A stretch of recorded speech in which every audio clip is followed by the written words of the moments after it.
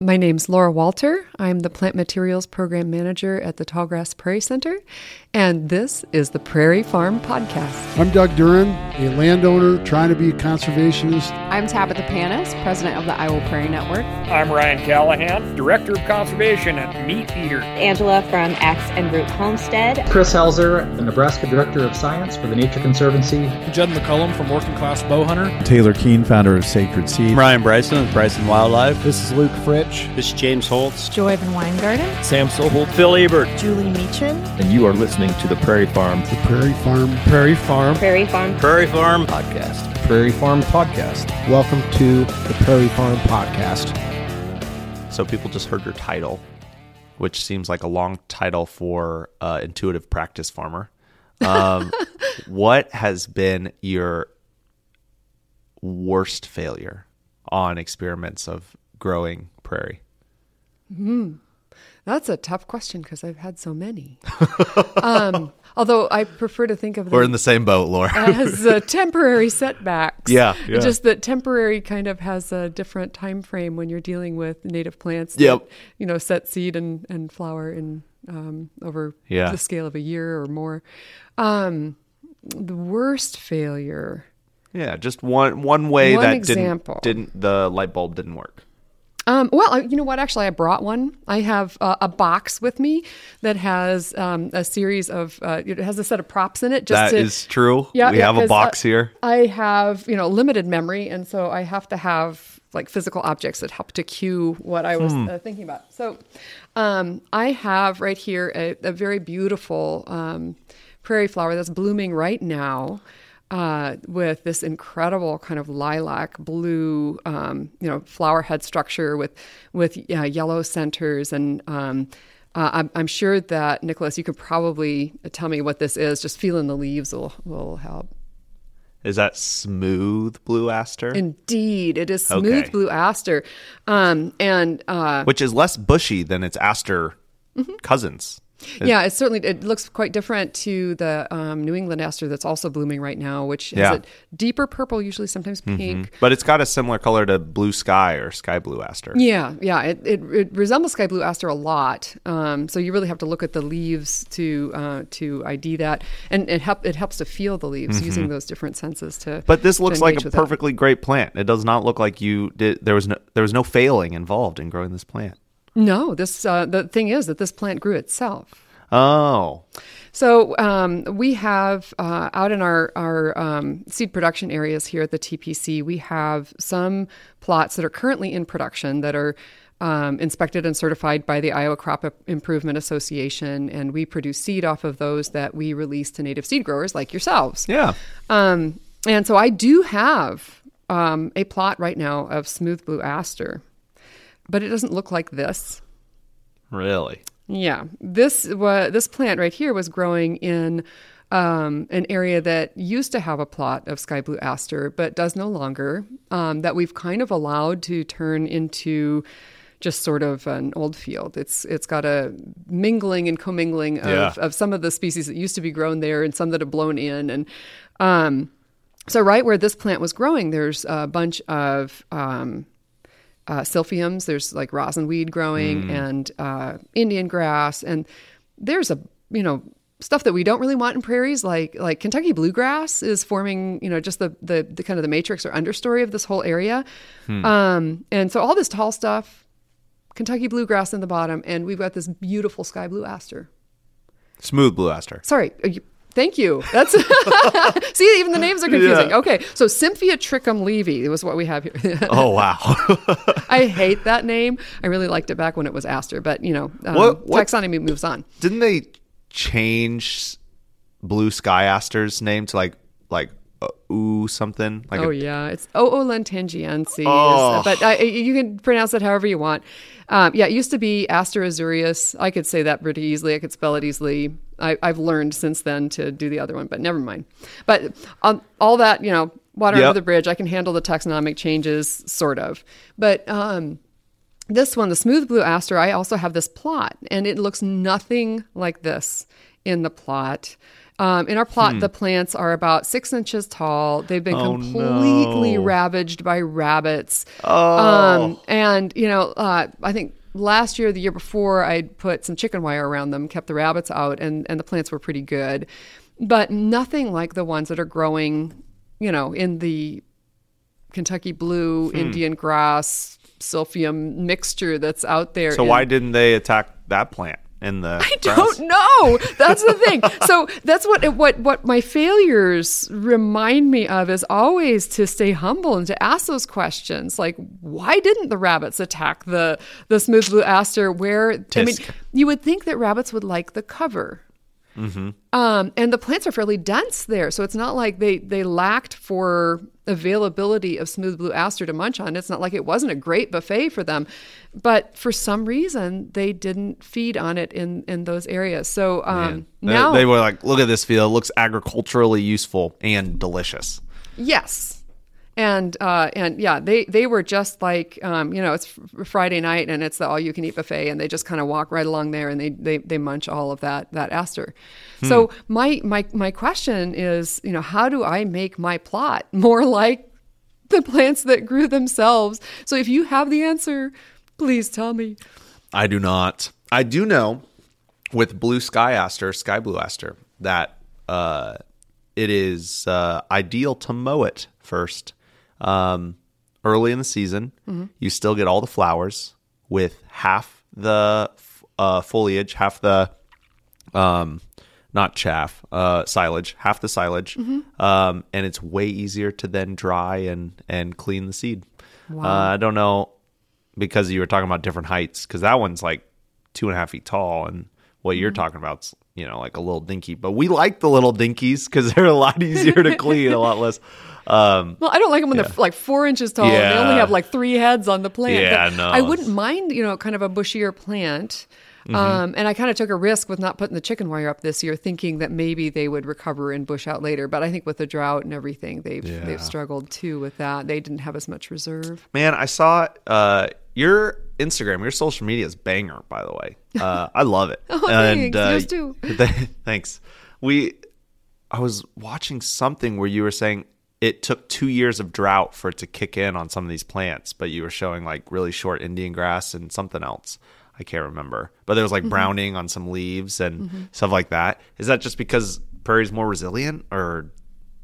I think so. And we were seeing those effects of the drought out in the plantings that are right in front of our building that are, they were intentionally planted in really poor soil. It's very heavy in clay. It's got some gravel mixed in. It was basically the fill dirt that they put in when they added this addition onto this building.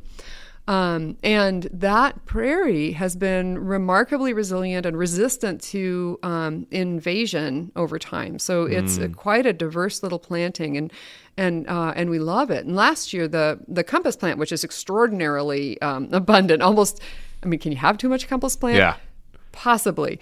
It was, 6-7 feet tall and flowering during last summer's drought, which was not as severe. They're calling this extreme here. We're not quite in exceptional or the unmentionable drought levels yet, but we're in extreme drought. And on those clay soils, at least, we're seeing that the compass plant, even that, which is an extraordinarily hardy plant, has been kind of dwarfed, and we saw some leaf curling and drying toward the end of the season. And in our warm season grass plots, I've just been debating whether I need to harvest them this fall. There's really kind of limited seed set on some of those, and I'm wondering if it's going to be worth it to take the combine down there. Oh, wow. Yeah, that's something we talk about as well. There's always several fields where it's like, do we even bother? Do we even bother combining it? Do we even bother cleaning it? Like Illinois bundleflower. The field last year, this year is pretty good, but for whatever reason last year it was terrible. And we didn't even bother because we did the math and we said if we have, because it only costs like $8 a pound.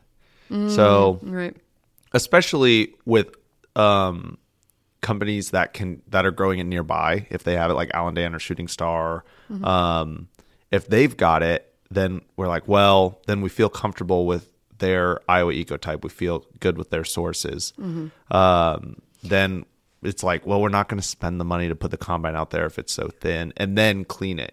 Got so many man hours, but you have all those economic decisions that you have to make. And here, I'm working in this publicly funded program that's funded by the Living Roadway Trust Fund.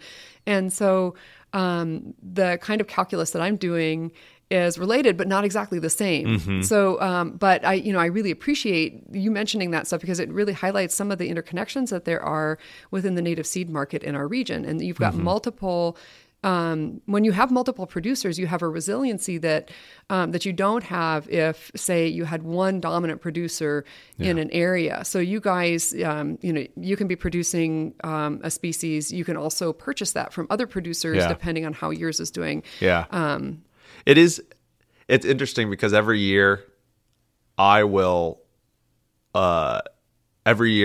try to get a feel for what everyone else is growing.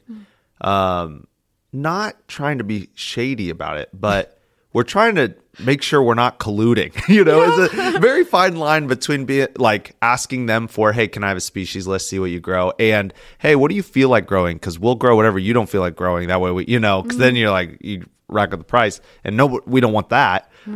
So we're kind of like, okay, we all grow. Okay, we're all growing. That's good. We like everyone. Okay. Oh, we're the only ones that have this one species. Great. But you can tell more from the feel and who's bidding on what than just straight up emailing, like having an email chain with 5 companies and being like, all right, who's going to do what? Because that's illegal. So you get in a lot of trouble for that. But the native seed industry, it's interesting because it's not a billions and billions dollar industry. It's maybe, all across the United States, it's maybe $1 billion. It's not huge. And the really big companies in native seed are doing $30-50 million a year, which isn't, a lot of money to me, but it's not considered a huge industry. Which one is nice because when I go to conferences, I get to see all my friends. But on the other side, it I think indicates how the small public interest growing, but small public interest in native seeds. Because where the public interest is, there will always be people there making money.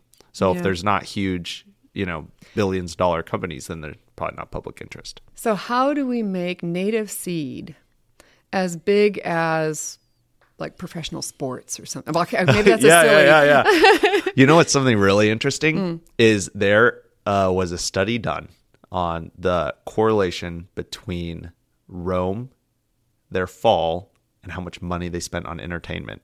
And we are on that graph somewhere. we look real similar to their trend. You can come up with lots of interesting graphs. I'm not a doom and gloomist, but I do, and I actually love sports. But sometimes I am sad when I look at sports and think like, oh, all of our money goes there. So much. If we could just siphon up a little bit of that. Just a little bit. But sports just seems to promote turf and not Or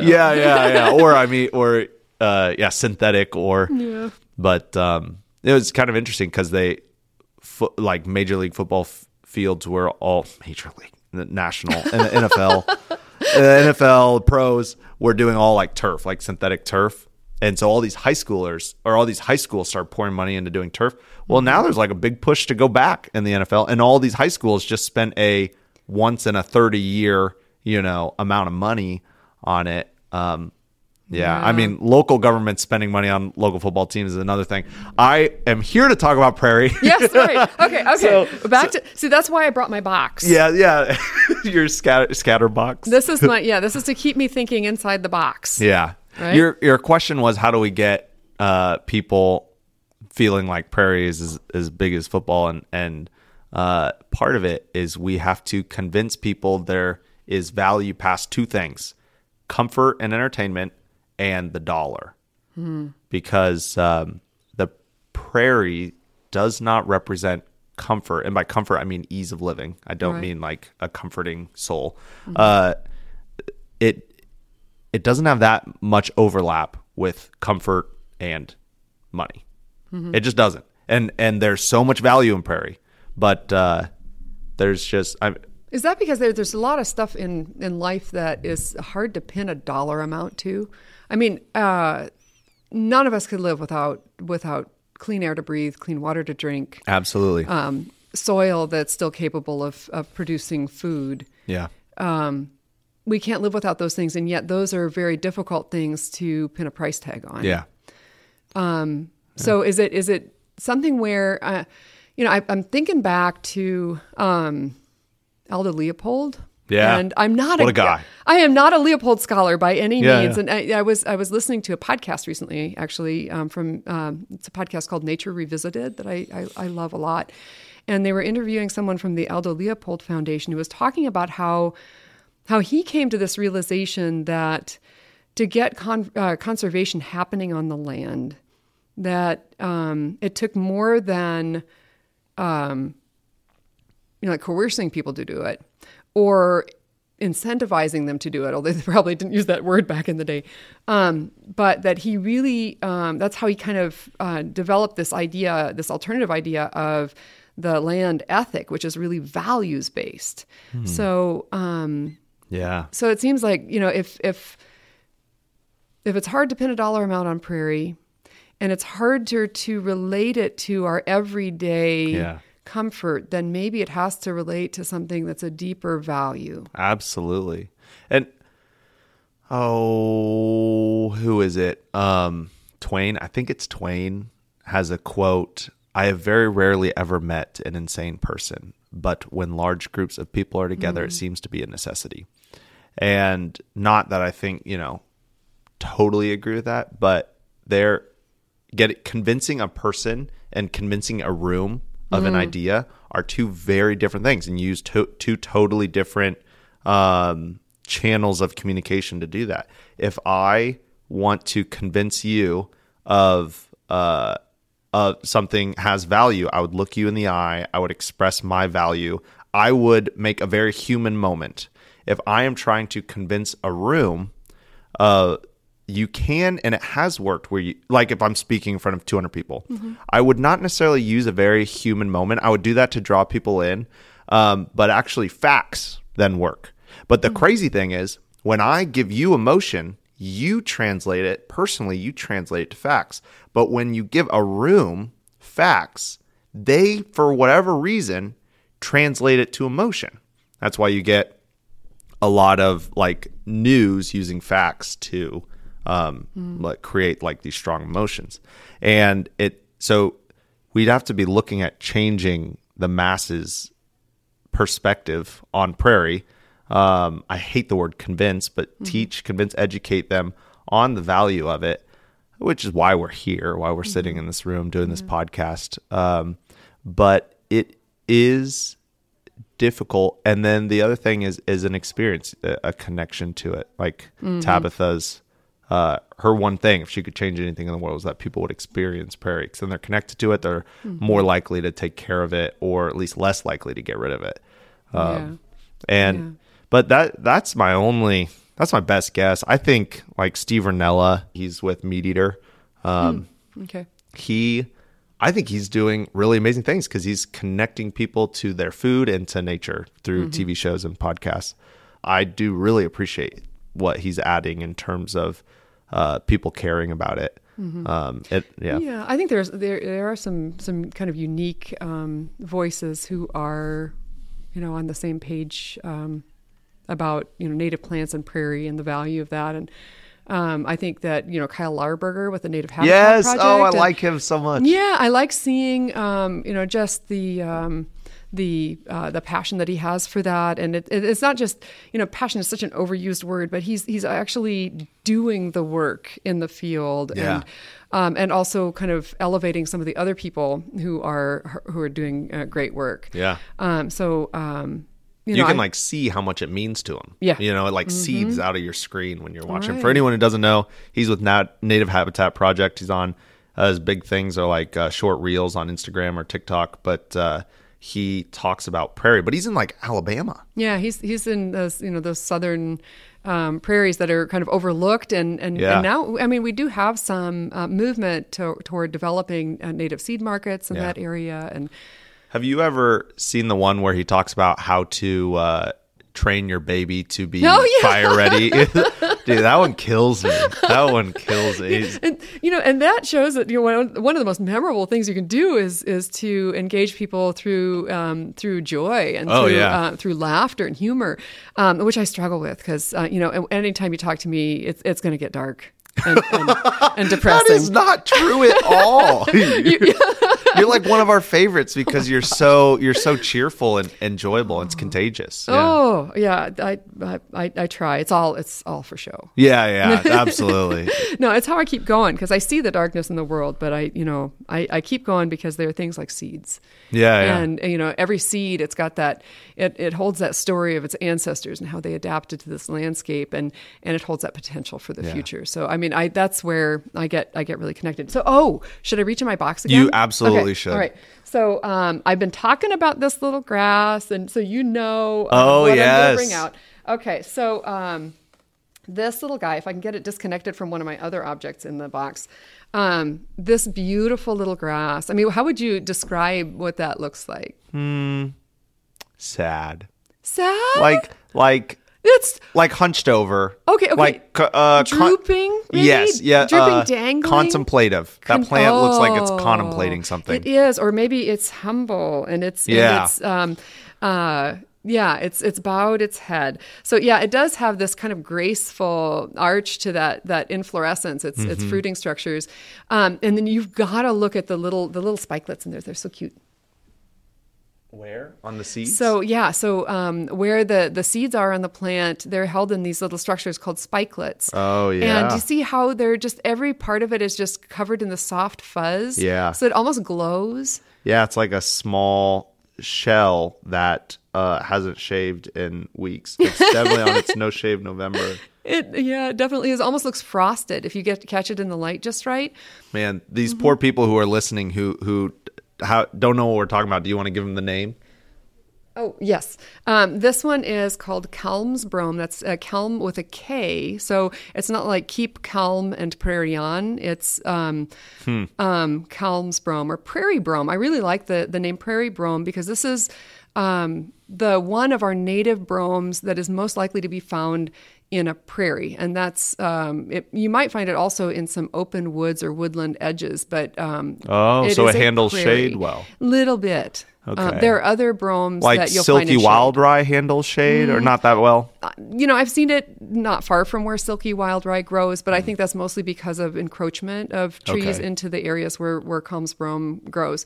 But a lot of times the places where I've been able to find it are in rocky hill prairies, a lot of those in northeastern Iowa. And sometimes on roadsides. Yeah.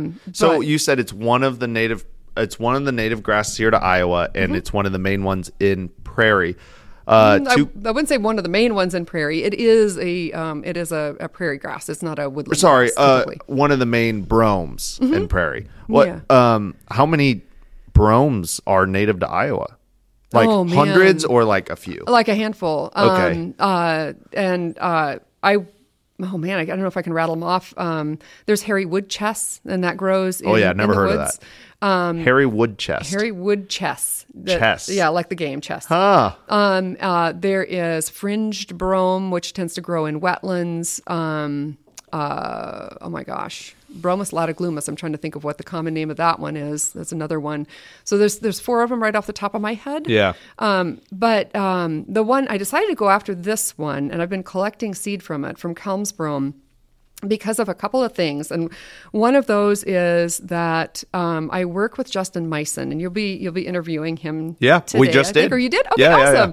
Yeah. So Justin and my other colleagues here is just it's just wonderful to work with this group of people where we have a lot of synergies. And that Justin does research, and he also does our kind of our restoration program. So he plants the plantings out at Urban Prairie with help from other staff members.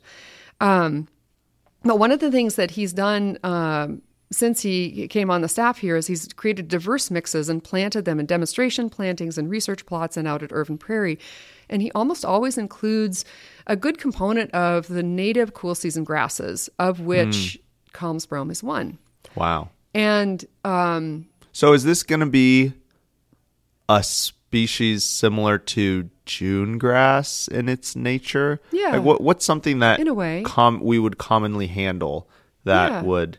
Because it doesn't seem like it'd be like Virginia wild rye besides the not quite as robust a grass. Yeah. I think, June grass is a pretty good analogy. It's a larger grass than June grass. Okay. And it flowers a bit later.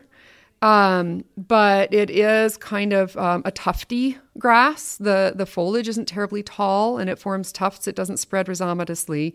So it's kind of funny if you're familiar with smooth brome, which is the Eurasian native that was planted for, I'm going to put improvement in finger quotes here, but for improvement of pastures. Yeah. It's not rhizomatous like that. It doesn't form a turf.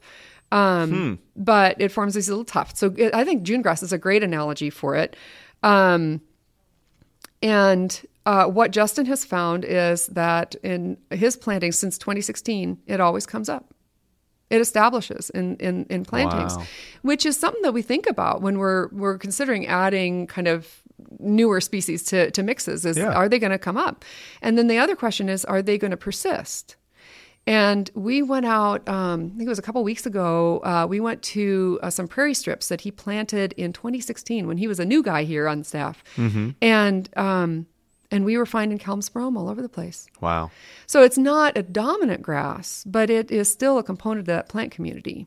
Well, another thing is I've talked to a lot of district conservationists, so the head of different counties for their NRCS program. And something we refer to as like a fill-in-the-blank grass, because big bluestem can grow right next to big bluestem, but you don't want it to because nothing gets under or beside if they start. But you definitely want big bluestem and Indian grass and switchgrass, but then you for sure also want little bluestem Cytotegrama. But the problem with June grass is it won't establish we have to put it in at like 6 seeds a square foot for it to establish as if we had put another species in at like a seed and a half a square foot. So counties will be like, you're just doing all this June grass because it's cheaper. It's like, no, because we're just trying to get any June grass. Right. We find if you put any less than 4, you won't see any. Did you talk to Justin about seeding rates for small seeded species? Yes, good. We did. And that was okay, good, because that's one of his things. That's one of his talking points. I did not know that seed size affected it. I didn't know that. And he was like, you probably already know this and said it. And I think I just nodded along just because I was like, give me the information. This is amazing. I told Justin, I was like, I'm a prairie person, and I don't think I've ever learned as much in an interview as when I interviewed him. He just has information off the wazoo. I stand in his doorway and chat with him sometimes, and I pick up so much stuff. And I hold on to a few gems, like, you really should pick Calm's brome, Laura. I mean, he's been telling me this for several years. But so when are we going to be able to get some from you? Well, I'm hoping. I have now accessions collections from 6 different locations, and I think Are any in Iowa? All of them in Iowa. All in Iowa. So what Justin had told me about this is it comes up and it persists. But the closest seed source he could get was northwestern Minnesota. Oh. Yeah. So that's like, is it ecologically appropriate here? Well, I mean, it comes up and it persists, right? But it's a long ways away. So he's been wanting to see more local sources of it. So I'm going to plant a production row of it with those 6 collections that I have. And they're all Zone 1 or what? I think I might. And for anyone listening, Zone 1 is northern, Zone 2 is central Iowa, and Zone 3 is southern Iowa. And then there's all sorts of zones because you have like United States zones. And that's what we're referring to. Right, we're referring to the traditional Iowa Ecotype Project zones. Depending on the actual distribution or range of a species that can be less easy to create those 3 zones. Mm-hmm. This one, if you look at a distribution map, like you go to the Biota of North America project, or BONAP, and you look at the distribution map for prairie brome or Bromus calmii, you'll see that it's primarily a northeastern Iowa range, although there are some scattered counties and other parts of the state with records of it, at least historical records of it. Whether those populations still exist or not is a question. And so I chose this grass to bring today too, because it just illustrates a lot of the ways that the work that I do meshes with the work that a lot of other people do. So there's Justin, who kind of gave me the idea. And then about, 6 to 8 weeks ago, I reached out to John Pearson and Mark Luschke, to the biologists at the DNR, and asked them, do you know of any potential collection sites for these grasses? And I'm looking for other native bromes as well, but particularly this one. And John and Mark got back to me. Mark gave me specific herbarium records. So herbarium, if you're not familiar with it, is like a library of plants where they have pressed plant specimens from, they could go way back to the history of an institution. And these are pressed and preserved and organized so that botanists and others can use that as a resource for understanding the distributions of plants and their ecology. Yeah. So it's like a library. It's like a library of plants. And so when you have a herbarium record, you have an actual physical evidence that plant existed in that place at that time.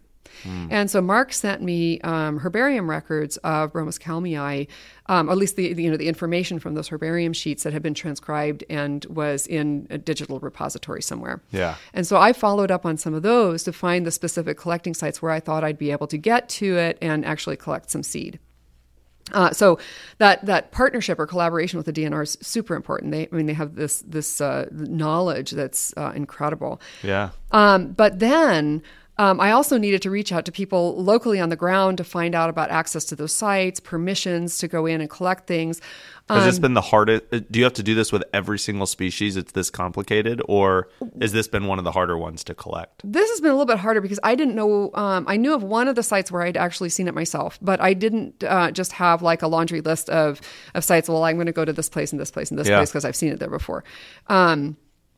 So this one was probably the most challenging, and it really showed me, how deeply I rely on these other people. It was the next step was just talking to county conservation folks, because a lot of times these remnant sites are managed by, either they're state DNR properties and they're managed by the DNR, or they are, county conservation properties.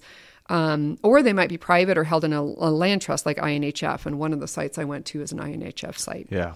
But the county conservation people are super important because they're the kind of eyes and boots on the ground in, many of our remnants. Did they have the expertise to know what you were talking about?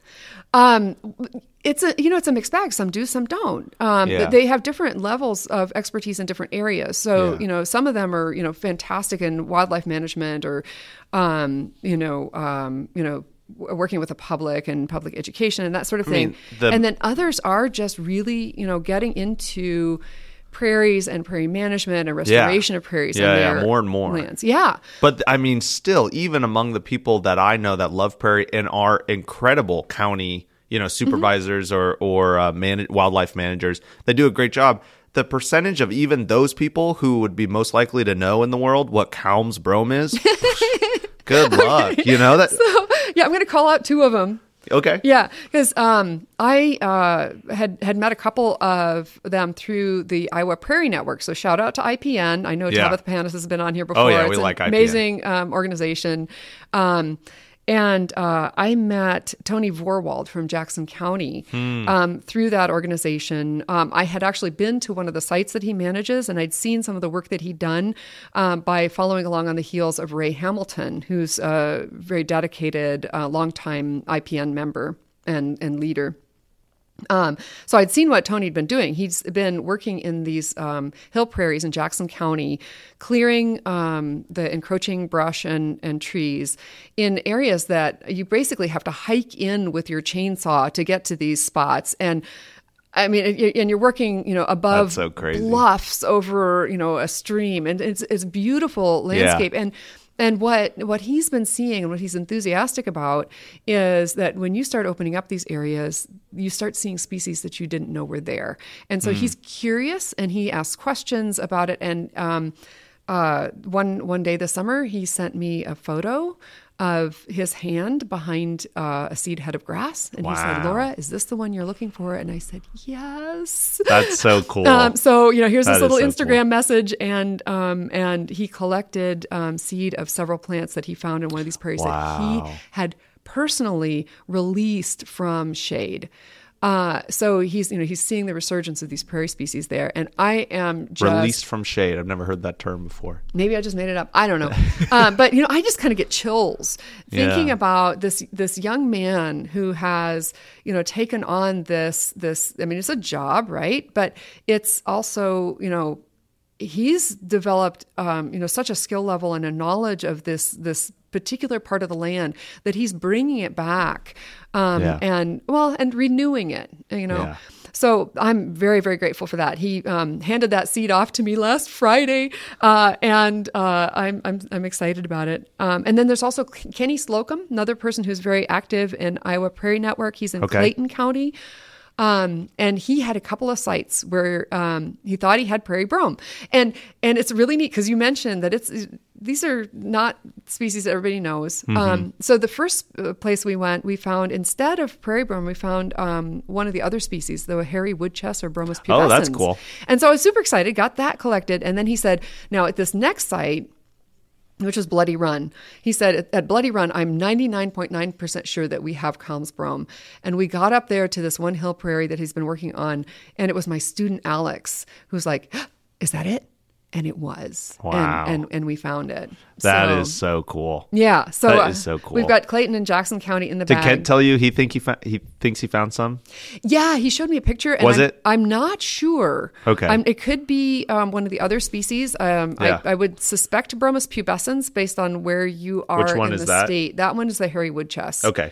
But cool. I'm not sure. It could. Based on the picture, I couldn't distinguish it. But I'd love to go down and see that. Are they going to let those bromes in CRP mixes? Why not? I don't know. Like buffalo grass, they don't let in CRP mixes. So I didn't know if there was. Well, I might have to talk to some people. I know. That's what I've made some recommendations. Like Matt Allen, the CRP manager in Iowa, incredible guy, always open to feedback. Speaking of which. It depends on the, I just want to go back to that. Yeah, it depends on the, the range of the species and whether it would be ecologically appropriate in a particular mix. So I'm not going to second guess the NRCS. I mean, they've got wonderful staff who are working on that. Well, they do a great job. I mean, like Western Yarrow, they let in all of the state, and it's basically only west of the Luss Hills. You don't see it on this side of the Luss Hills on its native range, but now it's in all sorts of mixes. And I actually get questioned on it. So it's something that we'll put about a half a seed a square foot on. Yeah. But we, all the time, DCs, usually we have enough variety, they don't care. But sometimes they'll be like, hey, don't super like that, especially when you start getting to our part, which is Eastern Central. Yeah. So I'm okay with, I don't know, me personally, I'm okay with pushing the boundaries of where prairie is a little bit. Not like states and states away. I'm talking like several counties from where it was maybe found originally. But I also don't know, like with climate change, would there be a new boundary anyway? Right. Yeah. I mean, that's a really important question. And I think one of the talks that I saw at the North American Prairie Conference this year was one that got me really to thinking about that influence of climate change and how we need to think about it. And that was oh my gosh, I'm like having a moment where my brain is not processing right. I needed to have written down this name. Brian Wiltsey, I think is his name. Oh, he was here with us. Yeah, he was here, right? I know. Brian. It's like somebody I know, and I'm like, I was talking to him, and I was like pointing out things I knew about Prairie, and then I realized, like, wait, I watched you speak at North American Prairie Conference, and then I felt so dumb. Like, do you remember that talk in the paper that he was referring to, where he's looking at kind of like the environment of the prairie, the original prairies, and then kind of where we're putting prairies today, and all of the changes that have occurred in that landscape. But his central And I hate to, this is the dumbing down of that paper right here. Yeah. Is by me. That's what we do on this podcast. That's all Ken and I do. So is that what we need to do is diversity. We need to be planting diverse plantings because we don't have enough information yet to be able to really target specifically. We need to move this species this far north or this far east, depending on how our climate and our hydrology is changing. We don't know enough to be able to make those specific prescriptions at this point. So let's keep the pieces. Let's have source identified seed where we know where that stuff came from.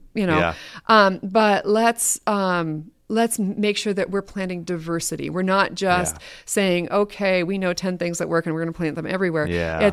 We've got to have that diversity. Yeah. I mean, on multiple levels. If you just want something that works everywhere, well, then just plant brome and dry and Reed's Canary and wet. And How dare you curse on this podcast?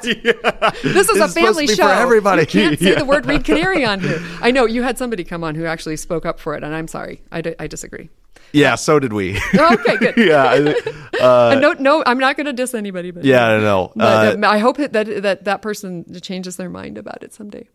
But diversity. He's new. He's new to Prairie, and I think since he has changed his mind. He has. Awesome. I think so. That's okay. See, there's always hope. Yeah, because his introduction to Prairie was through hunting. Yeah, and as long as you're not hunting in the snow, you could see why for pheasant hunters would be like, oh, yeah, that's a pretty cool thing. Yeah. But I mean, as soon as it snows, it's like, But and then bobwhite hunters, they want that diversity. Yeah. We have quail on our farm. We'll be all the time inside Otsgrama. You'll hear them, and occasionally because we go and we we shovel out big blue stem out of those South Otsgrama fields, and you'll just have a covey fly up near you and get out of there. But what I was going to say is, you actually said something that Dad says, and I quote him all the time. He's got not famous but notorious to me phrase, "It'll fill in." And his whole point is, if you put enough correct diversity out there, Mother Nature will do her job and it'll fill in. Right. And people go to the point where they're like, well, on this hillside, I want these. And they're like a prairie purist. Maybe they're trying to do their best. I think that's a great approach. If you can do it, do it. Oh, yeah. Yeah, absolutely. Usually there's a little bit of a recoil when we send them an estimate on that kind of thing. Yeah, sticker shock. And then I just tell them like, hey, here's a 60 species very diverse for reconstruction, not for a remnant, but this is very diverse. You've only got 3 acres. Let's just put these 60 species out there and they will fill in, including wet and dry and a little bit of shady and for the edges and stuff like that. But I mean, that's the approach we use on the roadside. So you'll talk with Christine today too, I think, right? Yeah. And so those mixes are, she's got a couple of different mixes and maybe she'll talk about those, but it's an attempt to include enough diversity that you'll get establishment in all of your ditch. And that a ditch is going to have some different microhabitats in it. And and yet, there's plants that are going to fill in. Man, nothing makes us more angry than the ditches. Because they just get mowed. Why? Oh, I know. I mean, I get the shoulder. You want a couple feet on the shoulder. Right. It's a safety thing. I get it. I feel like the only reason most ditches get mowed these days is for the same reason people tilled in the 90s. Because that's how we've always done it. It looks better. Yeah. So do you have a... quote unquote looks better. Do you have a roadside manager in your county? In Marion... Yes, you do. But I was thinking because Hoxie Native Seeds, I live in Marion. Hoxie Native Seeds is in Jasper. I don't think they do. Okay, it'd be a good thing to talk to Christine about that because those roadside managers can help to increase the amount of native plantings that are there. Yeah. And as we learned at the roadside conference, they do a lot of kind of interface with the public and communicating with adjacent landowners about prairies or about native plants and native vegetation and the benefits that it provides. So maybe they help to, shift that thinking a little bit. Not everything has to look like a golf course. Yeah. Yeah, not everything has to look like a golf course. I had very interesting talk with Keith Schilling, the state geologist, because he did a study on golf courses. Because there's that common like, well, why do Iowa farmers have to have all these regulations but golf courses don't?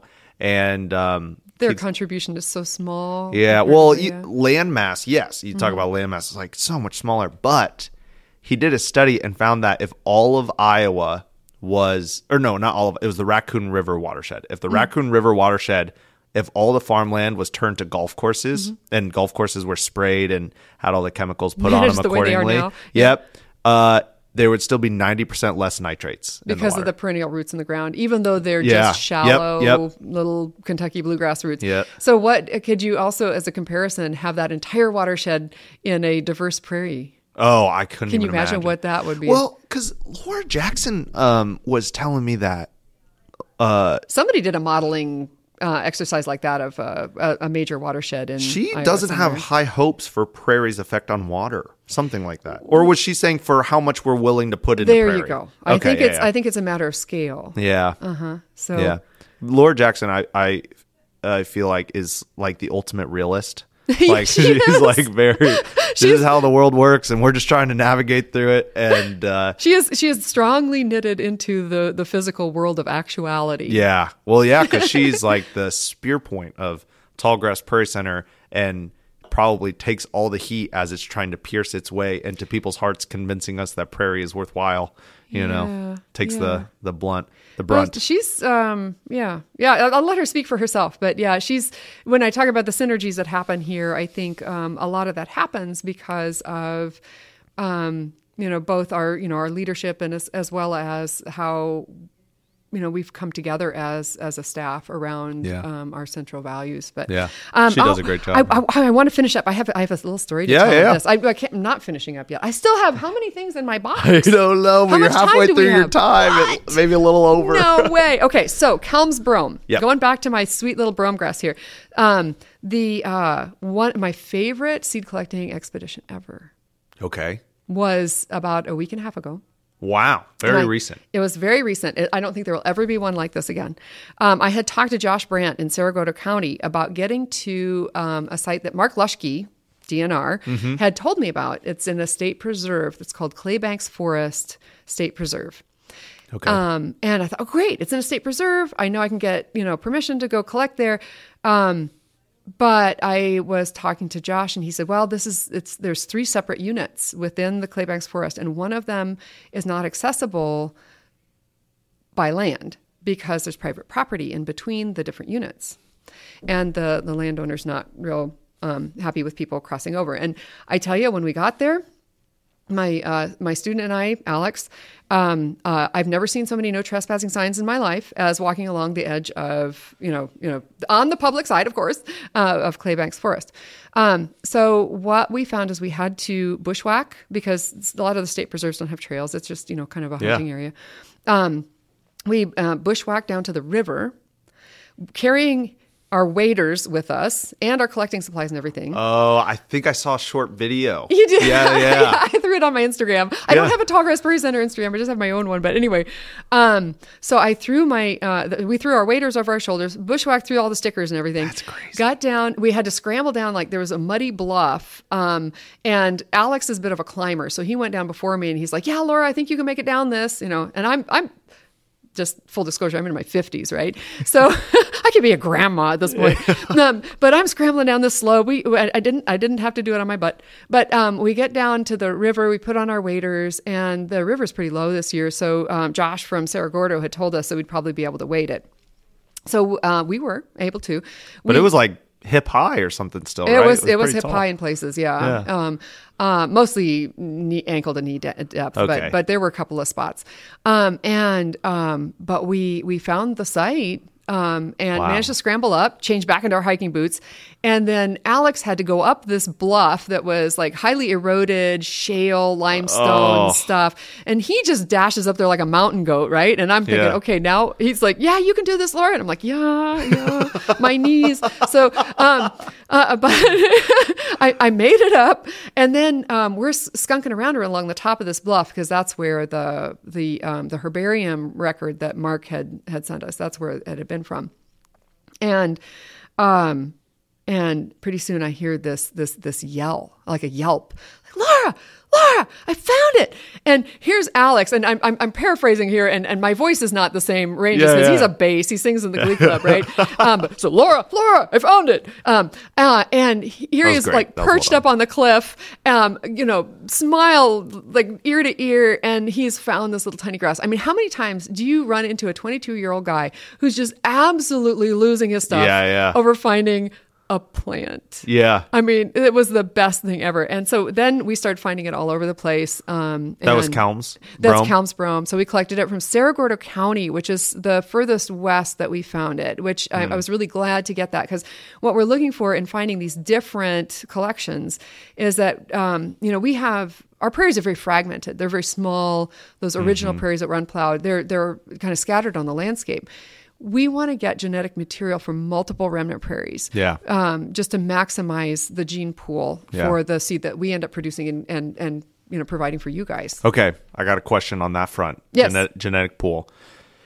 You guys want a genetic pool, so you guys kind of basically carry the Iowa Ecotype project, or lead the way for us producers that then end up trying to make it in mass. Though, producers can also obtain collections from remnant prairies, document those, certify those through Iowa Crop Improvement. But those are different, right? They're yellow taggable, but they're not technically Iowa Ecotype project. They're not considered Iowa Ecotype project zones. But for except for you guys' bid for the roadside program, which scale your Iowa Ecotype a little bit better, for the most part, they're equal in market value in terms of Iowa Ecotype for other various projects. Right. And we have a lot of that ourselves. We, got from our own remnant and things of the sort. But, oh no, where was I going with this? Oh, you guys did the Iowa Ecotype you project. Need a box. I know. Well, normally I type things out while Kent's talking that I'm thinking about, and then I bring them up. But and today you're my just on your fearless own. partner feared that we would lose our switchgrass. So, but you guys have really spearheaded that. And, genetic. Yeah, there we are. You guys want Iowa seed to kind of be used Iowa Ecotype. We agree with that. But you get gene pools from different places in Iowa. What is wrong with, and I have an idea, but I'd like someone who knows better to answer this. What is wrong with, let's use Echinacea purpurea. Why can't we get Echinacea purpurea from Missouri, Minnesota, and Iowa, put all of the gene pool together so we have enough genetic diversity, and then put those plantings everywhere? And instead of just getting several different spots within a smaller location like Iowa. It's a good question. And this is one of those cases where there's not like a line on a map that says don't move this farther. I mean, there are people who have different levels of comfort with moving plant material around for reconstruction. And so different organizations have come up, and agencies have come up with different boundaries for how far they will move plant material. Some people are very strict and they'll just move it within a county. Yeah. But you're positing this kind of a thought experiment. Why not just pool everything from across the range of a plant, and then just plant all that everywhere? And I think there, you could get to the point where you're bringing together plants that have adapted to very different areas. Those could vary in their climate, their soils, particularly really biologically relevant climatic variables like, how long is your growing season? When is your expected frost? When are your expected frost dates? That kind of thing. And then those are also particularly relevant because they affect the behaviors of the organisms that the plants interact with. Like, but if you mixed them all together, wouldn't they be able to handle both? Wouldn't you get like this super plant? There's you're going to get into the weeds here with a little bit of theory. So you're saying, okay, we need to mix stuff together because it'll make it stronger. And there is that idea that if you bring multiple genotypes together from maybe some different areas that you can correct for the problems of inbreeding that would happen in small populations. And inbreeding is an issue, especially with how few growers there are on some species. I mean, there's some species where there's like 3 growers in the United States for that species. Right. And there we can start talking about what happens to plants once they're in cultivation. And that's another story. So, but when you're talking about moving stuff around on the landscape from different sources, there is the risk that some of your genotypes are just not going to be well adapted for a site. And then that by bringing those together, that you're going to have a less functional population overall, that you're not going to have as good of a match with your not just your climate, but with also the biological entities that have relationships with those plants, like the pollinators and the fungi and all of that. And there is also a concept called outbreeding depression, which is kind of like the opposite of hybrid vigor, where you bring different plants of the same species that are genetically quite different from each other, you bring them together, and you're going to result in crosses that are actually less vigorous and less able to survive in the environment. So what we've done with Iowa Ecotype Project is sort of bridged both in a way. So we're trying to maximize genetic diversity across a zone in Iowa. So we're not getting outside of that zone. So we're hoping to capture the local adaptations, maintain those relationships with other species, but also get some genetic diversity that could help counter any inbreeding that is out there. So basically, you're saying if I took echinacea from Missouri and from Minnesota, and they cross pollinated.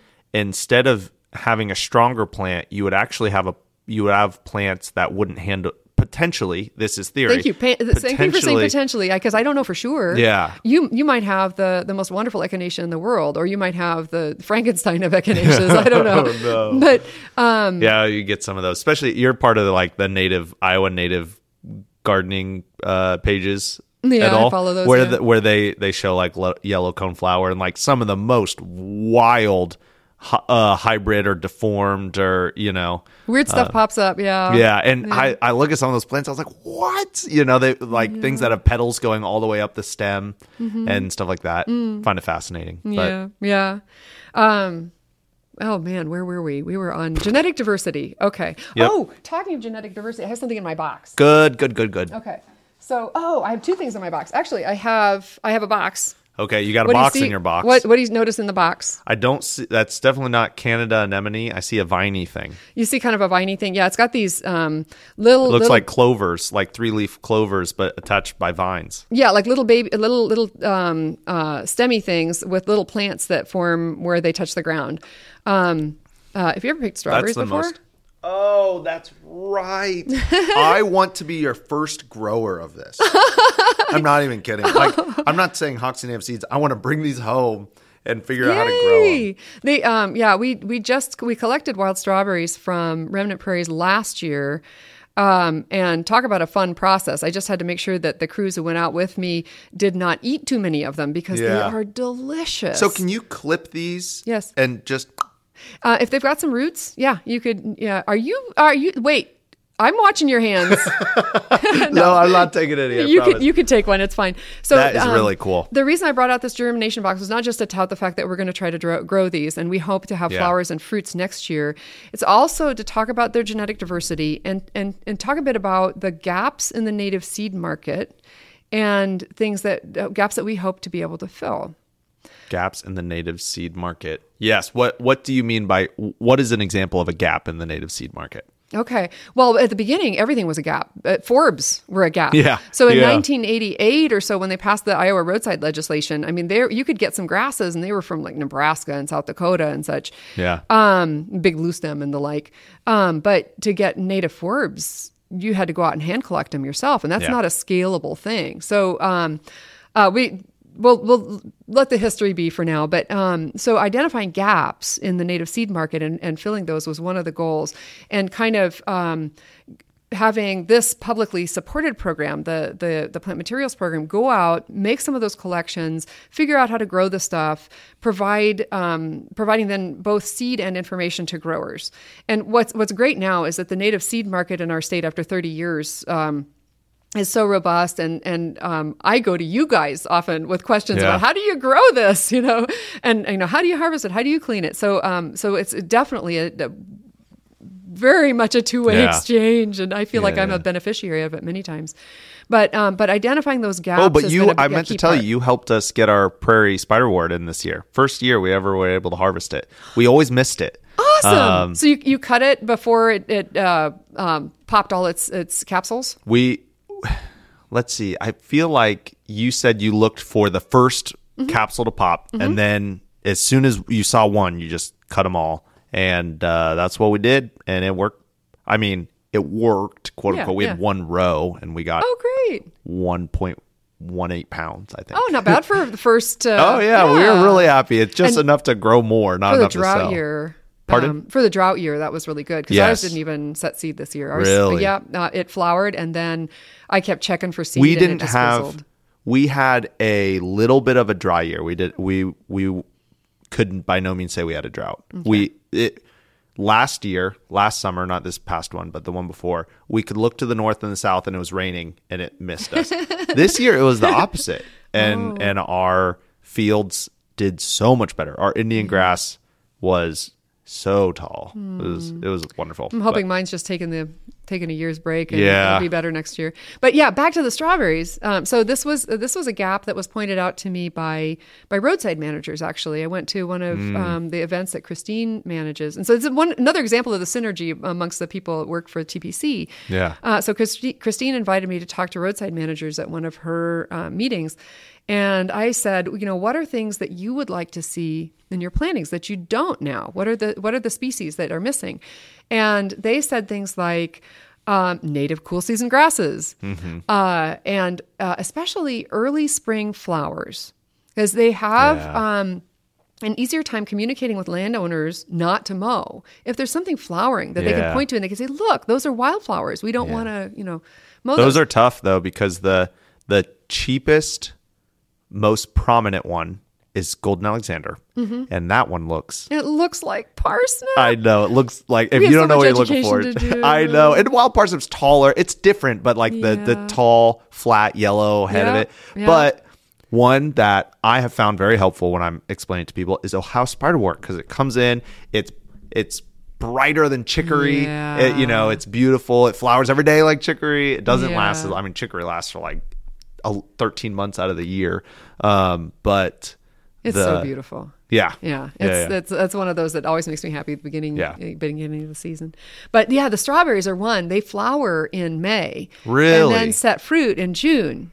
So that would be so cool to have roadsides filled with wild strawberries. Wild strawberries, right? Because if you go back in Iowa history very far, you'll read stories of the little kids going out with their buckets to pick the wild strawberries. And a community having an ice cream social where they have wild strawberries with it. And I was telling you that story as well, and maybe we talked about it on the podcast. I can't remember. The gentleman who helped Dad with his very first planting was a veterinarian they called Doc. Fitzpatrick was his last name, and he's since passed. But his son brought over to our farm just to show. He was there at the Prairie Appreciation Days. I met him. Yep. He brought over the exact tractor that his dad used to help my dad plant his first Indian grass. Failed planting. Planted it too deep in the ground. I understand failures. Believe me, I shared one with you, but it wasn't. I can think of many more. Sometimes when I feel like having a better status in people's eyes, I tell people that Dad planted his first prairie in 85, but we didn't see any prairie till 87 or 88. It took a few years in there, but so Fitzpatrick brought over that tractor, but he also sent us a chapter in his family's history book, which is a cool thing to have, from his great grandpa or great great grandpa moving here in 1870, and how everyone just ate so many wild strawberries by the riverbed, and I think that's so cool. that's it. That reminds me of, how do you connect people to these plants and get them to, to value and appreciate them? Yeah. And the plant communities that support them.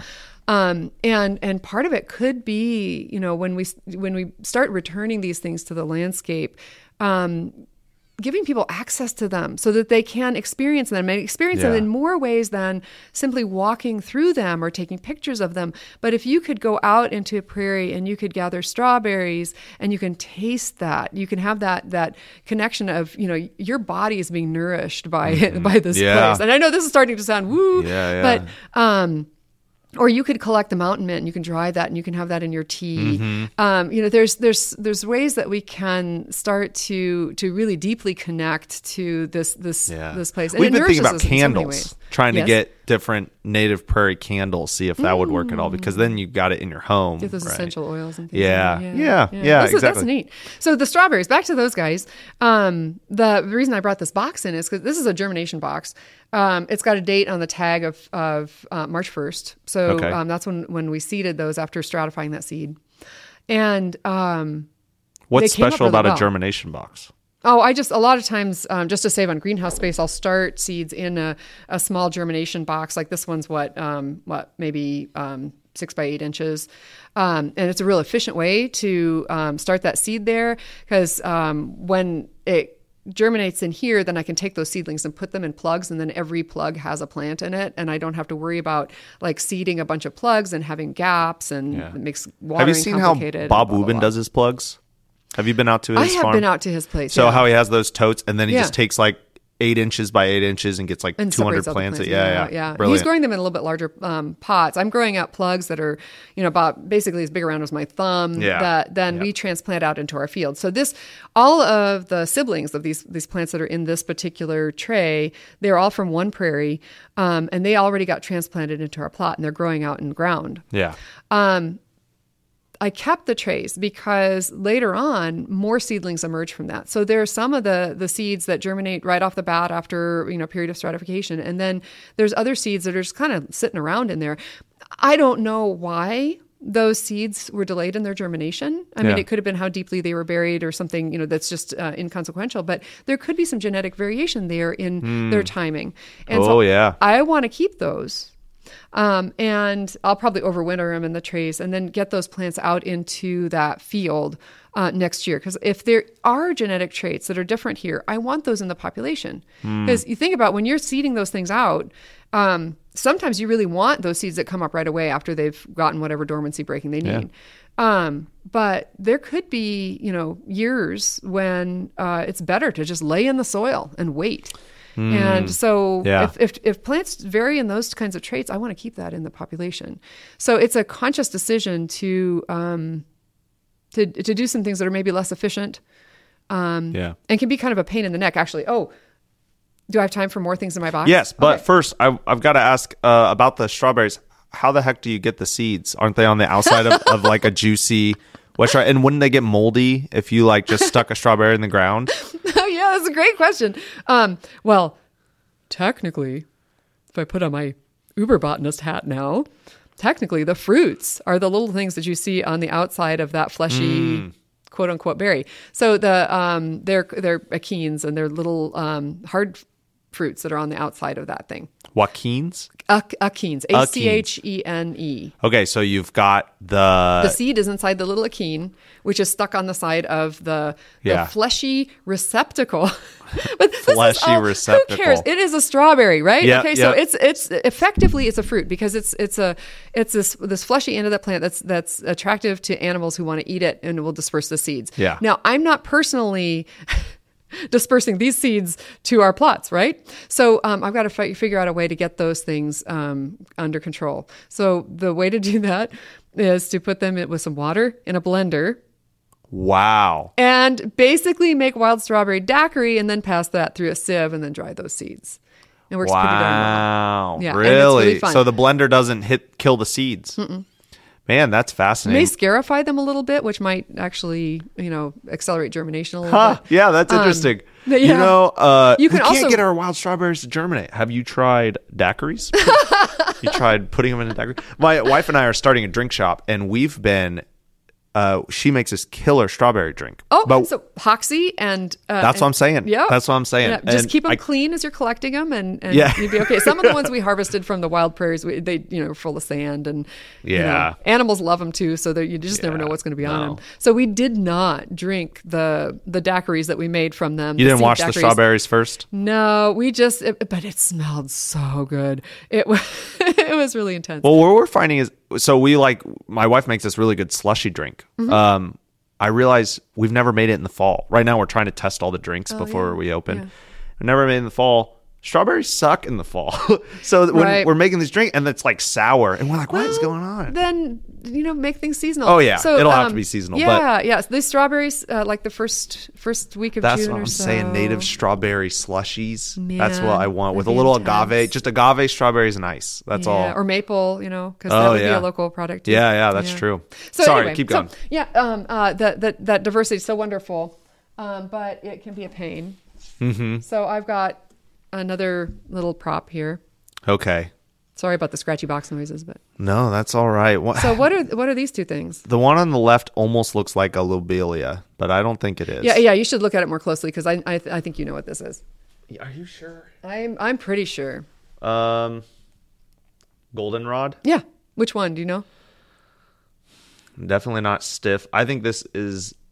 So there's stiff, showy, gray, and Canada. And this one has the really conical. How tall is this normally? I don't know. Right now, plots right now it's about 2 foot tall, 2 to 3 feet tall, which is it's the first year for those plots, so they're a little bit on the short side, and it's drought year. Then I'm going showy. Yep. Nice. Yeah. But what do you notice about those? I mean, they almost look like two different things, right? Yes, I did notice that. One is flowering and yellow, and the other one is losing its seeds. I'll just take these home. It's already got the fuzzies on them. Yeah. So what's going on here? Okay, so these are both out of one plot.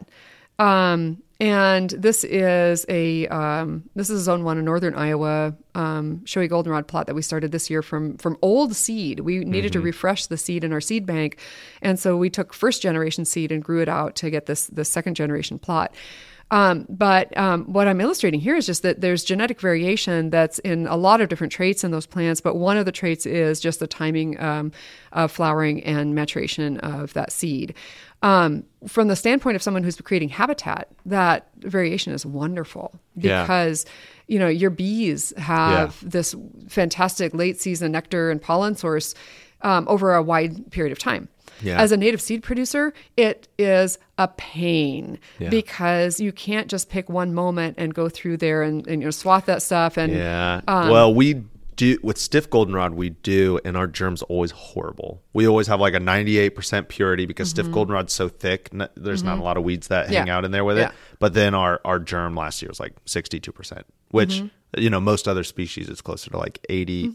Forbes is closer to 80, and then grasses is closer to like 95 or something. But and that's the route we've picked. Instead of hand collecting it, we've just decided we're just going to have a bad germ, and pick kind of the middle of the road. Yep. And then harvest it.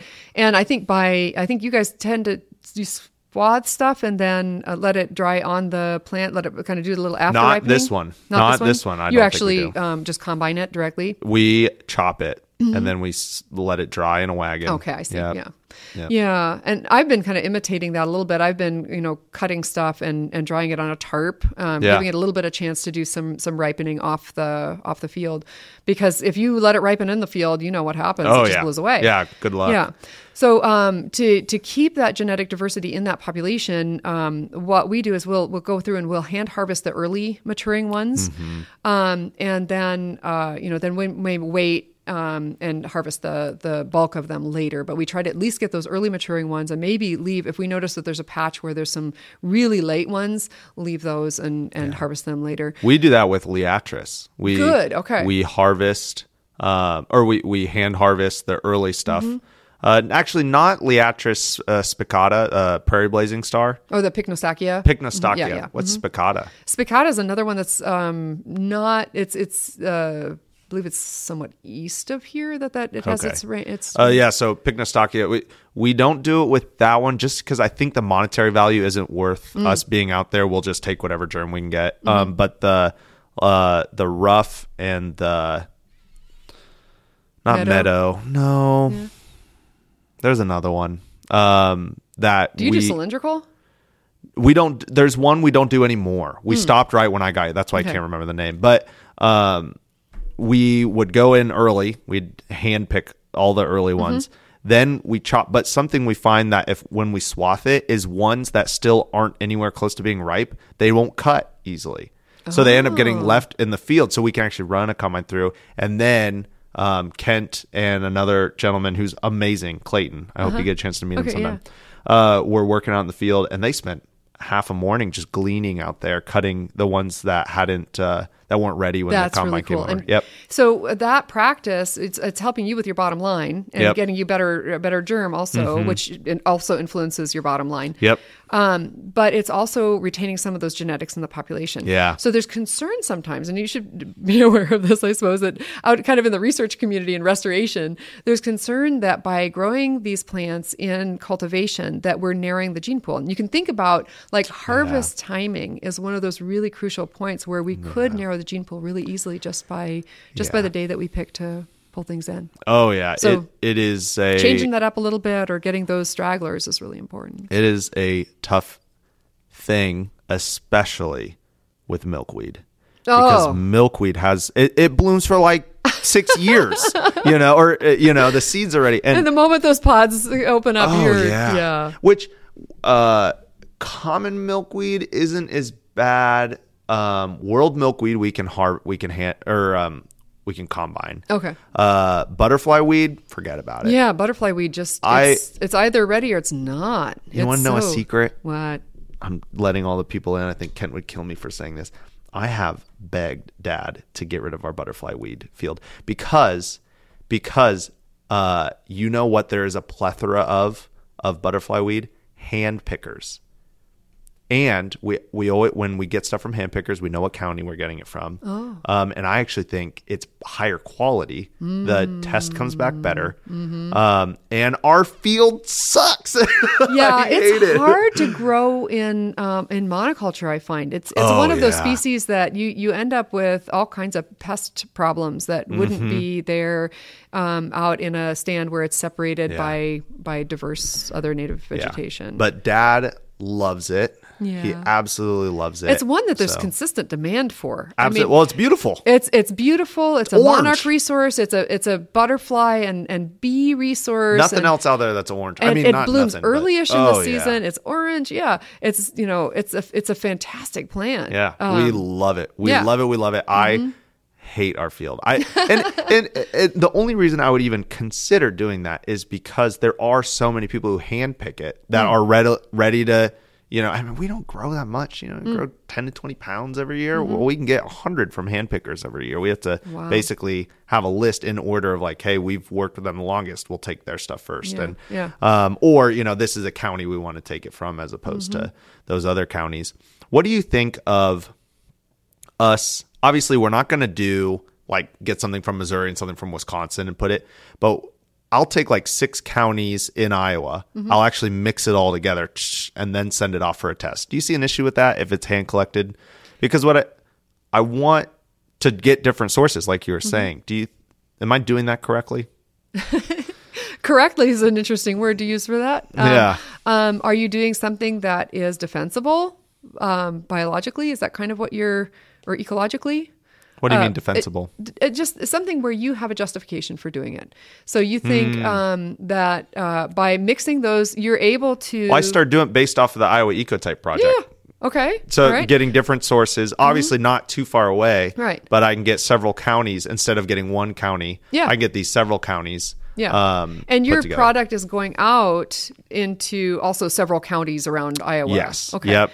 And I think that's a very defensible methodology. I mean, if you were getting stuff from Pennsylvania and Texas, or Kansas, I would question that. But if you're getting multiple counties in Iowa, that's basically what I do. Sometimes we get seed in. We'll order seed, and usually I ask for the test when we're ordering from other companies. But there's been a few times I forget the test, and usually it's whatever. It's from we get the test back, or we get the seed and it's from Minnesota or from Iowa or from maybe Missouri, which are like the 3 big ones. Every once in a while, I get one and it says Midwest. And I'm like, oh, yeah, dang it. Yeah, that's not information. Yeah. That's not helpful. Come on, people. You can do better than that. But it's a hard balance. What else you got in your box? I got 2 more things. And this, hopefully this will be quick. I think you may have seen this when you did the tour when the Roadside Conference was here. But this was like one of my test plants. I tried this out. Oh, is this the hemiparasite? This is the hemiparasite. So we probably should explain if there are people out there. Hemi just means half. So it's a half parasitic plant, that's an estimate, right? It's a partially parasitic plant. This is called swamp lousewort, and you're getting kind of the sound effect. Over there. Yeah. It's fun. Yeah. It's got these little seed capsules that are fairly dry, and they're open right now. And you can kind of hear that seed rattling around in there. But we're interested in these hemiparasites because they tap into other plants and take some of the resources from them. And so there's a potential that they could influence the competitive relationships among plants in a prairie as well as in a planting. So we'd like to fill that gap in the restoration species pool. Now, I think they're things that are probably available from pickers, from people who are out hand collecting them from remnants. But we'd hardly. It's hard to find hand pickers that do well. I would say this: we're newer in the hand picking buying game. So if you hand pick and you want to sell to us, give us a call. I don't make any promises, but I am straightforward with you, and I'll talk price if you want. But a lot of them are already selling to Prairie Moon or something like that. Yeah. So people have been doing it a long time that would even know what a hemiparasite is. They're established and they're selling somewhere else. But it's hard to find. We've looked around for hemiparasites at a price viable for starting just a single row to practice with different things. But I'd much rather just watch you and see what's successful as you're working on it. Yeah, so that's what we're doing with this this group of species is I started out with the swamp lousewort. One of my failures, which I didn't mention at the beginning, was that I could not get good germination of wood betony, which is Pedicularis canadensis, this year. I got a few. Is that a hemiparasite? It's another hemiparasite. That's like the holy grail because it's also an early flowering thing that is pollinated by big-bodied bumblebees. So it's like the bumblebee queen food early in the season. Yeah, and it's more of a prairie plant rather than a wetland plant. The swamp lousewort likes those wet prairies and sedge meadows and fens and sometimes stuff. When I do something annoying, Kent calls me a bastard toflax. So Commandra umbellata. It's also a fantastic plant. It's another one of those hemiparasites. Don't get me started on that one. That's going to be a harder one. But the swamp lousewort we grew in plugs in the greenhouse with a sedge host. We tried 2 different sedges as hosts, and so far one of them is doing better than the other. Which 2 did you try? We tried 2 of our wet sedges that we've grown here before, porcupine sedge or Carex hystracina and beb sedge or Carex bebii. Bebii, yeah. We grow bebii, which is like a very weird one because it will like do really well and then for 2 years not do well, and it doesn't seem to depend on the rain, and then it will do really well. And we have 3. We do a bunch of different sedges, but we have 3 that we produce in any sort of bulk. Bignellii or prairie sedge or Bignell sedge, bebii or beb sedge, and can't remember this one, blunt broom sedge. Which not broom sedge. It's different. Blunt broom sedge. Let's see. Okay. Anyway, Scoparia. Scoparia is not that one. Yep. Okay. And it's like they take turns deciding that they're going to produce a lot of seed. It's crazy how like it basically we can count on one of them having a bumper year and the other 2 just, and all the fields are right next to each other. So. Yeah, that's wild. If you figure that out. But what you're saying is we should be throwing bastard toadflax seeds out in those fields just. No, not bastard toadflax. Is that one wet? That one's more of a, music to dry music. I find it in a lot of remnant prairies. Well, our fields are actually, they're dry. We don't. Yeah, but I don't see it in association with the sedges so much as with the grasses. Okay. But what kind of grass could you even grow that? Should like prairie drop seeds? Could we put them in the middle of those? You know what I'd really love to do bulbous. Is I'd go into there's the flora of the Chicago region. Have you seen that? Mm-mm. Oh my gosh, this is amazing. So it's like a flora is like we talked about herbaria being the libraries of plants. A flora is like a dictionary of plants, and And this one is particularly special, this flora of the Chicago region, in that they include a lot of ecological information that isn't always present. So a flora always has like a definition of that plant. It's a detailed description of what makes it that, and it'll have a key that helps it separate from others. But this flora of the Chicago region also has ecological information, like in this particular habitat, we see this in association with these other species. Oh, wow. And before I'd make any recommendation on where you'd grow Commandra umbellata, I'd look at things like that, like what's it associated with? And then I'd look into the literature and see what, the scientific literature, and see what other people have studied and determined it to, use as hosts. So that's what I would do. So, the Pedicularis lanceolata, the swamp lousewort here, has a fairly broad host range, and I happened to see it out in the field in association with sedges. So I picked some sedges that I know we can grow. So that was sort of both a marriage of biology and convenience in picking those species. Is it always sedges and grasses? You don't see them in like the middle of a Rudbeckia hirta or? I believe they can also form their connections to the roots of forbs as well. But just for convenience sake and growing it in a plot, I know that they'll connect to a graminoid. So I chose a sedge because it would do well in our irrigated plots. Wow. They're fascinating. It's been something we've actually discussed and said, hey, do we want to strongly pivot and work on these absurdly hard things to grow? I don't think this one's absurdly hard anymore. You really? I really don't. I mean, let me figure out like what the yield is next year. I mean, this year some plants are blooming, some aren't, and see if those differences between those host plants still persist over time.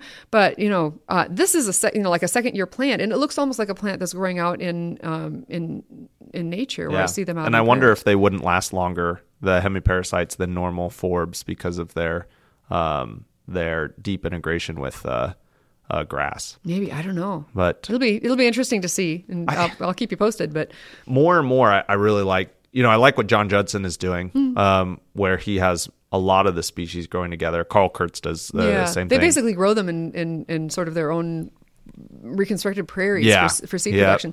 The Iowa DNR does similar stuff too. Yeah, and I think Polk County might be trying to do it, but it's difficult because then like you can't handpick Black-Eyed Susan because it's so cheap. Yep. You'd have to charge $75 and it costs $18 right now or something like that. So the thing that makes sense out there is harvest it as a mix and sell it as kind of a ready-made mix that you can spike with other species. But it's then that's harder tough. to come up with like a it's harder to know exactly what you're putting in the ground with that. Oh yeah. It can be very successful, and I'm not arguing against it. I think it's a really interesting and neat approach, and I think as far as what I've seen from growing prairie plants in monoculture, I would. I think there's ways to do it. I really like. I think that polyculture approach is really attractive. My favorite field, besides maybe little blue stem, which is not an ideal plant to like grow and harvest. It's pretty tough because it only lasts like 2 or 3 years. But in terms of seed production, but I love the way it looks. If I had to have a monoculture in my house, it would for sure be little blue stem. But my favorite field is rough drop seed. The reason is its seed is so different size than anything else. You don't have to stress about making sure nothing else is in that field. So our rough drop seed field, it's kind of smooth. Nice. Flows really well through the equipment. And, and it feels nice. We actually have a heck of a time cutting it. So we cut it first, and then we come back and combine it. It like gets caught in the sickles, and it doesn't want to. Just so tough, those wiry, tough stems. But in the field. One, it's not that tall, so it's like nice to like wade through, almost, like a knee high. It is wonderful, and we've got all sorts of milkweeds. We've got big blue stem, little blue stem, cytotsgrama, Indian grass, a little bit of switchgrass, and switchgrass would be the closest. But even then, the rough drops seeds are so much smaller. We don't have to worry about. The only reason we're getting rid of any of those other species is for real estate space, so we can make sure. But I love that because it's all growing together. I think it's beautiful. I have heavily thought about like, okay, how can we grow species together? Something that works is round-headed bush clover in a big blue stem field that is weak. like a weak big blue stem You field. told me that a couple years ago. Yeah. And so when I started growing out round-headed bush clover again, I planted the plugs into a week-old Indian grass field. And it's doing great. Good. First year, the seed yields were pretty low. I haven't harvested it yet this year, but I was just checking on it, and it looks nice. Those plants are healthy. Yeah. They all flowered. It's I think that's great. Yeah. And I also see with those older grass fields that they weaken over time, and then they get invaded by forbs, and they start to look more prairie-like over time. Yeah, they're kind of cool, and because they were grass heavy at first, you're able to do like heavy weed management. Yeah. So there's not that much weeds, right. that grow in those kinds of fields. Yeah, we really like it. Oh, man, you got anything else? I do. We're getting close. Okay. I have one other thing, and it's not a plant. It is not a plant. No. What is it? Is it a hat? No. No. What is this? It's a name tag from a national meeting that was held in Washington, D.C. area back in March. So I got to go to the National Native Seed Conference and meet with, several hundred other people who were as geeky about seeds as I am, if not more so. Wow. Way more so. And what was intriguing there was just finding out just how different the native seed needs are in different parts of the country, and the challenges that they face with like massive wildflowers. Best Freudian slip ever. Massive wildflowers out west. Massive wildfires. And replanting after those, producing these incredible spikes of demand for native seed, and their native seed market struggling to fill that. I will put, and I know it's very different, I will put short, mixed, and tall grass prairie in a similar category. Is that the biggest geographic region in terms of native seed needs in the United States? Yeah, what would you? It would be I don't different even know. Ecosystems. Other than that, even like your sagebrush dominated landscapes out in Great. I guess Basin that's area, a huge area. The sagebrush that might be, and the coniferous forests and whatever their understory is. I know very little about those ecosystems, but I do know that their native seed market is challenged by the large scale of the seed need and their kind of the limits on their ability to produce those needs. Something I'm keeping a low key eye on is the American chestnut. I have high hopes that it'll come back because it's so endangered. But okay, so you were there. So I was there. What happened? What'd you learn? I was learning about these other places. I was learning about just how big an issue climate change is on people's minds, and as they're talking about seed sourcing. And so I talked a little bit about that, and how I lean toward let's put diversity out there and let it kind of sort itself out at this point. But as more information comes in, I might change my mind. That's but do you feel like it was a productive time? It was a productive time. One of the things that surprised me, I guess, I'd heard that we have a pretty robust native seed market in the Midwest. I'd read that too, had some statistics on just how many species out of the native flora of our region are in some form of production. And I think it's over, what is it, like 40% of all the native species are produced by at least one. Justin, I think, was saying that of any native restoration place in the world, the Midwest has the best, I think is what he said. And I think, it kind of goes back to, people were asking us, like, how did you get what you have? We want some of that too. And so we got to speak about the native seed system and had a poster on it about the native seed system here in Iowa and how that reflects what's going on in the Midwest. And it kind of goes back to some public investment in both developing the plant materials. So I've described what I do in my program and how that, you can learn more about how that came to be elsewhere. But also you mentioned that when the roadside program has a bid for seed, they have a preference for Iowa source seed, and they have a diverse set of species that they're asking for. Yeah. And it's that demand that kind of kickstarted the diversification of the native seed industry in this region is having public entities or agencies that said, we want stuff that is adapted to our region, and we want a diversity of things to choose from, and we will put money behind that. So you've got public investment in materials development. You've got public investment in paying a little bit extra to get the kinds of seed that will be ecologically beneficial. Yeah. And between those two things and an industry that has had innovative people in it who've been MacGyvering to find solutions to some of the challenges to producing these things, because I know your dad says MacGyvering. That's what he's doing. Yeah. So we've got this, and again, it's like a synergy between that public investment and then the private innovation that has led us to this point where we've got a really robust native seed system. Yeah. And then that, starting out here in Iowa with our DOT demand, and other states it may have been different agencies or entities that produce that demand, we have this diversity. And so as CRP, the Conservation Reserve Program, has matured, they've been able to up their diversity over time because it's available. Yeah. And so now they dominate the demand kind of side of that thing, but that system built up over time and is able to sustain that. And it's had a transformational effect on those parts of our landscape that we've been able to transform. Yeah. That was really cool. Because Southern Iowa and Northern Missouri match. There's one other place in the United States that matches like CRP per acre, or how much CRP there is per county or something like that. There's the highest.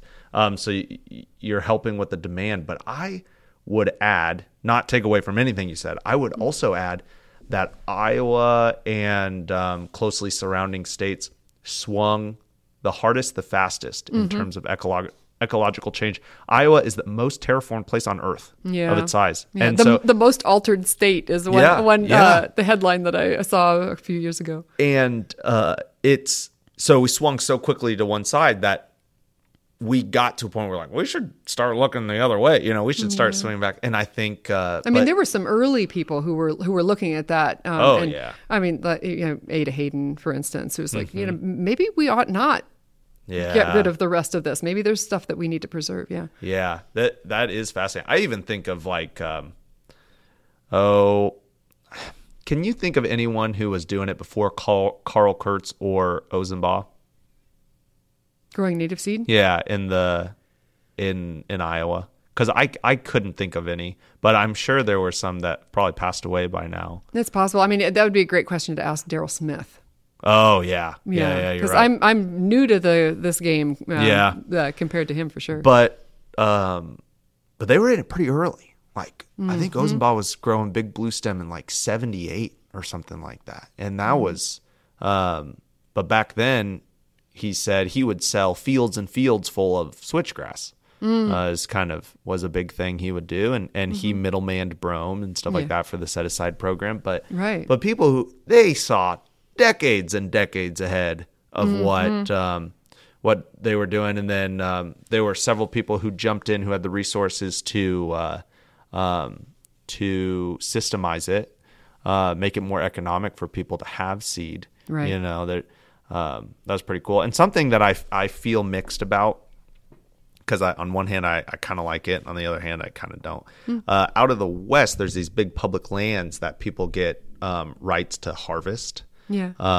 So they'll harvest like huge fields of Canada wild rye, right? And then they'll ship it here to Iowa for like a nickel. And so we've got all sorts of basically no Iowa Canada wild rye. Allendale grows a little and we grow a little. And both of us don't grow that much because we don't like it. And if we can only get a nickel for it, because there's stuff coming from way out there. But then on the other side, I kind of like it because that's a good use of a public resource, managing. Now, I would love if it stayed further west, stayed closer to where it was from. But I do like the idea of, not, and I don't know, maybe not harvesting it every single year, but I wonder if there'd be a benefit to like every third year being able to go in and harvest those major areas, public areas. But yeah, I think that is one of the differences with that Western seed market, is that there's more more wild harvest that goes on because they have more, still intact wild lands. Yeah. They've it's got just BLM not as much of an option here. But some of the wild collection happens because people will lease land for that purpose. Yeah. Yep. Yeah. And even here in the state of Iowa. Yep. But then leasing land in the West is very different than renting it here in Iowa in terms of price. Right. Someone bid on an auction on a 3 years, $425 an acre, and it wasn't flat ground. It's crazy, crazy prices, and I get it. I understand that there's like a part to living that demands making money, but something Nope, I won't go there. Not without Kent to help me out and dig me out of the hole. I won't go there. Laura, we're so over time. What? Are we really? Seriously? Yeah. How long have we been talking? An hour and 40 minutes officially on the podcast. Grief. That's Wow. okay. No, it's fun. It seems like no time at all passed. Yeah, this was wonderful. Anything else in your box you want to make sure you get to?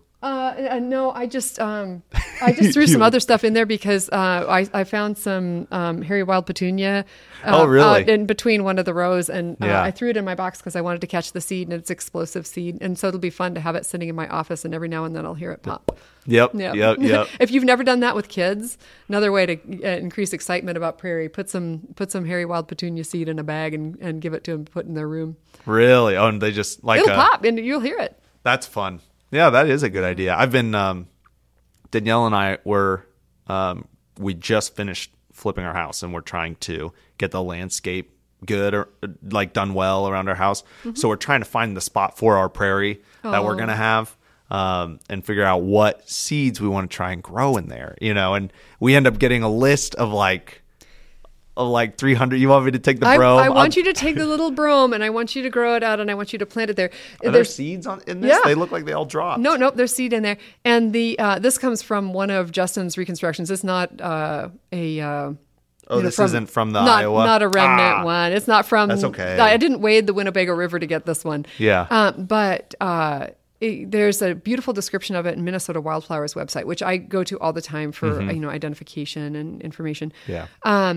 And they have the ending sentence is something like, "This is a beautiful little grass, and plant some in your garden." It's like it just straight up tells you, just plant some of this. I am happy to plant this. I'd love to have it. I really want some of your strawberries.